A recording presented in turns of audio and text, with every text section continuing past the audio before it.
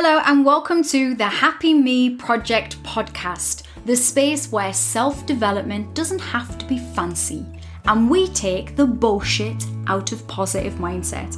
My name is Holly Matthews and I'm a former TV actress, I'm a speaker, self-development coach, mum of 2 girls and founder of the Happy Me Project, online courses and in-person workshops. Just like you, I'm a human who's had shit go down in my life and stuff that I've had to work through. Most notably, the death of my husband Ross to brain cancer in 2017. In this podcast, I will share my experiences and my learnings in a vulnerable and honest way so you can see that even when life gets tough, that you can learn to be happy more than you're not. If you enjoyed today's show, please make sure that you come and hang out with me on social media too. I'm on Instagram, Facebook, Twitter, TikTok and YouTube, where there are reams and reams of past videos that you can gorge on.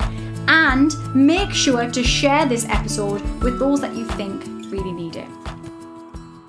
Hello everybody, it is Holly here, and today on the show we are discussing why it is important to say no, to say hell no, to say a hard no to certain things in our lives and why we don't always do it. So saying no tends to be one of the things that comes up for so many of my clients that I work with one-on-one, that they find it difficult to say no. And it's generally because, you know what, you guys listening to this and people who tend to be my clients or in my online community, you're decent people, right? You're nice people and you want to be there to support other people, to help other people.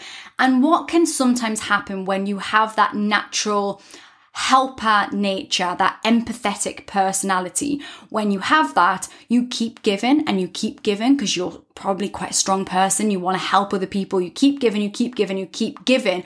But eventually you give so much of yourself, so much of your time, so much of your energy to other people that you start to burn out. And we don't say no really underneath it all because we don't want to be rejected. That's the truth, right? We don't want to be rejected. We don't want to disappoint people. We have this fear of disappointing other people in some way and being rejected, being pushed out of the group, being, left behind in some way. I'm not saying this is a conscious thought as you do things, but certainly I would say not wanting to disappoint people is a conscious thought, and that we want to show up for other people. We have a disease to please. I'm sure that many of you who are listening would consider yourselves people pleasers, that you always do things for other people. But over time, when we continue to do things for other people, we just squash down a little bit of ourselves. And we suddenly look back and we realize that we've been doing things for other people all the time and that we've lost a bit of ourselves. And when I've asked people in the past, and myself, of course, what the reason is, why they don't say no, why can't you say no? Often it's this all or nothing type of thinking. So it's this feeling that if you don't do that thing, the worst thing is going to happen, like the worst, most catastrophic thing is going to happen. So you don't accept overtime at work. You say no to your boss. You say no, you're busy. You can't do it. And you say no, and you will imagine immediately on the moment that the no leaves your lips, you're going to be sacked from your job. And then in turn, you are going to not be able to pay your bills. You're going to lose your house and you're going to end up lying on a street corner, homeless. I mean, that's the extreme, isn't it? I mean, that's where our brain can take us at times. But it could be less than that. It could just be that you think if I don't go out on that night out, then my friends are going to fall out with me and they're probably going to talk about me behind my back. If I don't do that errand for somebody, if I don't help that person out in some way, then they're going to hate me or they're going to be so disappointed or they won't be able to cope. And we almost try to micromanage other people and how they behave by just doing it all for them. It's a control thing as well. So as always, saying no and the ability to say no is something that is going to take practice. And I will say to clients of mine all the time, you have to flex your no muscle. You have to practice it. Is something that needs worked on. So we need to start small sometimes to be able to get to those big no's.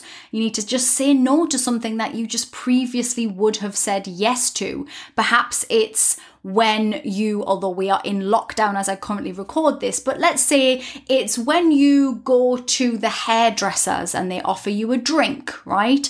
They offer you a drink and maybe you just say no.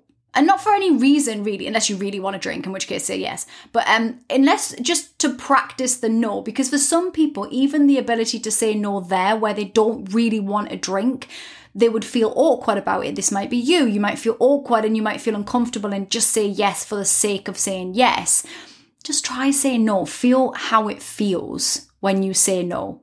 When somebody asks you to do some extra work, just say no.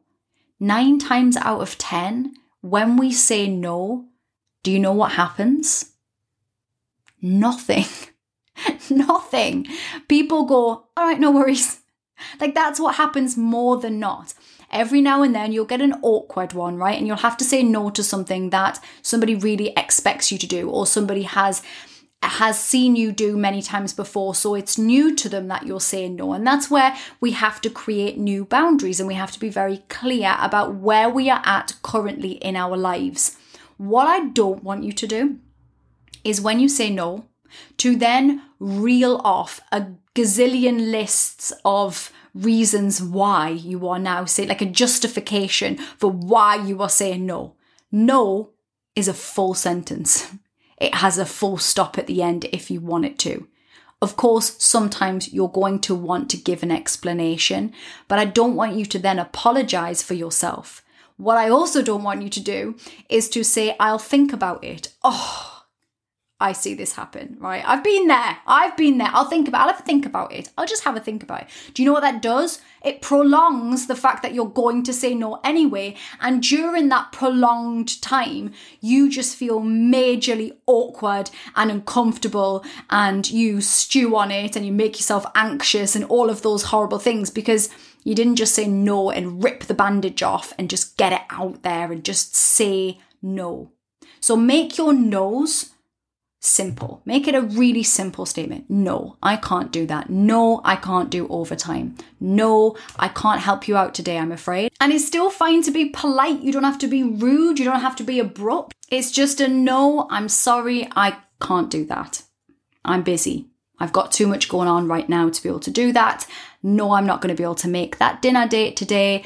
No, I'm not going to be able to do that Zoom call. No. And you don't have to explain yourself. Obviously, sometimes there's going to be a reason why you might want to do that, but there just doesn't have to be a list of excuses. Your no is valid enough. And remember that saying no now is better than saying yes and then feeling really resentful about the fact that you said yes. Because then what we do is we show up with this awful passive aggressive anger, or we say yes to something when actually we're too busy and then we squeeze it in which case the work that we do or how we show up to that occasion is pretty substandard. It's just not good enough, and it's because we're trying to do everything and please everyone at all times. So remind yourself when you feel that need, that desire to say yes, when actually internally you know it's a no, you know inside it's a no,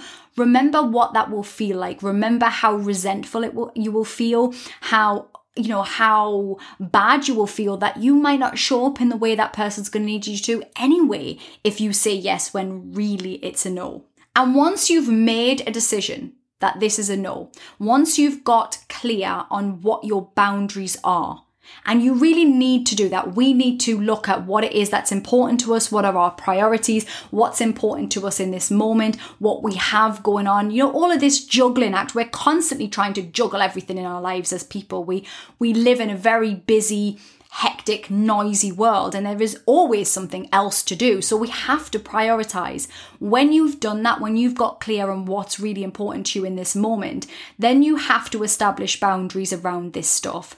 And when somebody steps over a boundary, which they may not be aware is there, then you have to take action. No, that can't happen right now. I am busy. Whatever the reason is, if there is a reason, or just no, I don't feel like doing that very much right now. Thank you very much. But we have to establish these boundaries. I think it's really important to vocalize these boundaries to people around you so that they know, so that they didn't accidentally step on a landmine of a boundary and then you go off on one because you feel hard done by. You have to be clear with people on, this is what I accept, this is what I expect, this is not acceptable. And when they do step over those, once it's been clearly established, then you can then act accordingly. And no blurry boundaries. Okay. Now, I was thinking about any areas of my life where I've had blurry boundaries, and I definitely have and still do, and I have to check myself all of the time. But one of the areas where I've never been, I don't know why I stuck so rigidly to this, but where I've never strayed on a boundary is in parenting when it comes to my children sleeping in my bed. So this was something that when my husband was alive, we established really early on. The kids don't sleep in our bed. That's our space, it's our room, that's our area. It's not for the kids to sleep in there, because we also appreciated that we wanted to have our children self-soothe, that we wanted them to learn to go to sleep without us always being there. Now, that doesn't mean that I don't cuddle my children, stroke their hair, put them to bed, cuddle them till they go to sleep in their own beds. But it does mean they don't sleep in my bed, ever. And that included when my husband died. I still didn't do that. I still didn't, even in those early grieving stage, I didn't have them with me. And believe me, it would have been nice to sometimes to have a cuddle in bed, and I would have, it would have been easier to do that. But I also appreciated that the bigger picture for me was that long term, that there might be somebody else in my bed at some point, and that wouldn't be very good for the kids. What, suddenly they're getting kicked out of my bed to be replaced? I mean, that's how it would feel. I also appreciated that I didn't want them to not be able to go to sleep on their own without me being there. That was also another important thing to me. So I stuck to that rule, that boundary really rigidly. And even now the kids will sometimes come in my room, they've had a nightmare, they'll have a cuddle, and I will take them back to their room. And I haven't strayed on that, because I know as soon as that blurry line, as soon as the boundary gets blurry and they get to have that one night sleep in my bed, then they know that mum's boundary is, you could push it down. If you keep pushing, you'll eventually get through. And as adults, we're just the same, right? We have the same thing going on. Sometimes we say no to something, and then we let people just ask a few more times, and then we say yes, because we feel guilty, we don't want to disappoint, we don't want to be rejected, all of those things. But internally, it doesn't feel right. So I'm going to give you an activity to do now for this week ahead. I'm going to ask you to get a piece of paper, draw a line down the middle. One side of the piece of paper is going to say hard no. And the other side of the piece of paper is going to say hell yeah, right? Or you can put your own very polite and lovely titles to them. But on one side, it's going to be things I'm going to say no to this week, things I'm going to say yes to this week on the other side. And I want you to think about and tune into yourself, right? And ask yourself, where have I been letting people step over boundaries? Where have I been saying yes to other people but no to myself? And where am I not feeling quite right? And what do I need to do to feel better about that? So on the hell no side, so I've done this myself this week, and I wrote down some of my own hell no's. During this time of lockdown and pandemic, I've really tried to show up as much as possible online to really support people. I know that I have skills of resilience and bounce back and tips and tricks and tools that I can give people. And because of that, I'm a natural helper, right? I'm the person that wants to do that. I want to give people those stuff. But what can very easily happen in my world, because people have so much access to me online, is that I just keep answering people's questions and become like people's mums. I'm not your mum, okay? I am not your mom, and I will not baby you, because that does not help you. So what I've really noticed this week is that too many people have been inboxing me simple questions that can be answered in either one of my courses, on a podcast, on a YouTube channel, on my YouTube channel, in my Facebook group where I show up weekdays live every single day. They can have those questions answered in a more public forum rather than trying to have time with me. And if they want one-on-one time with me, they can book in for one-on-one coaching with me. And so this week, I will be saying hell no to answering individual questions in my inbox. It ain't gonna happen. I can't do it. I'm one person. And so I will be saying hell yes to creating new stuff. Because guess what?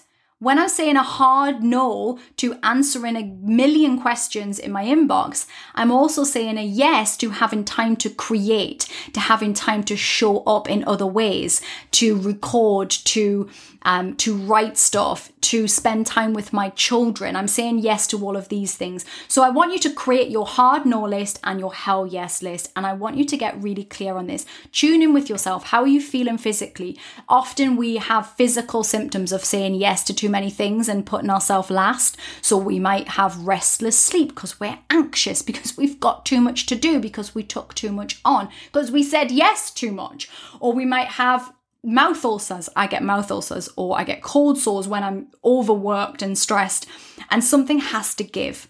So have a little tune in with yourself. Listen to your gut. Your gut knows. Don't always be the person that thinks, yeah, but I could just do that one more thing. I could just do the one more thing. If really, when you tune in internally, your internal compass, your gut, your intuition is going, stop. Just stop.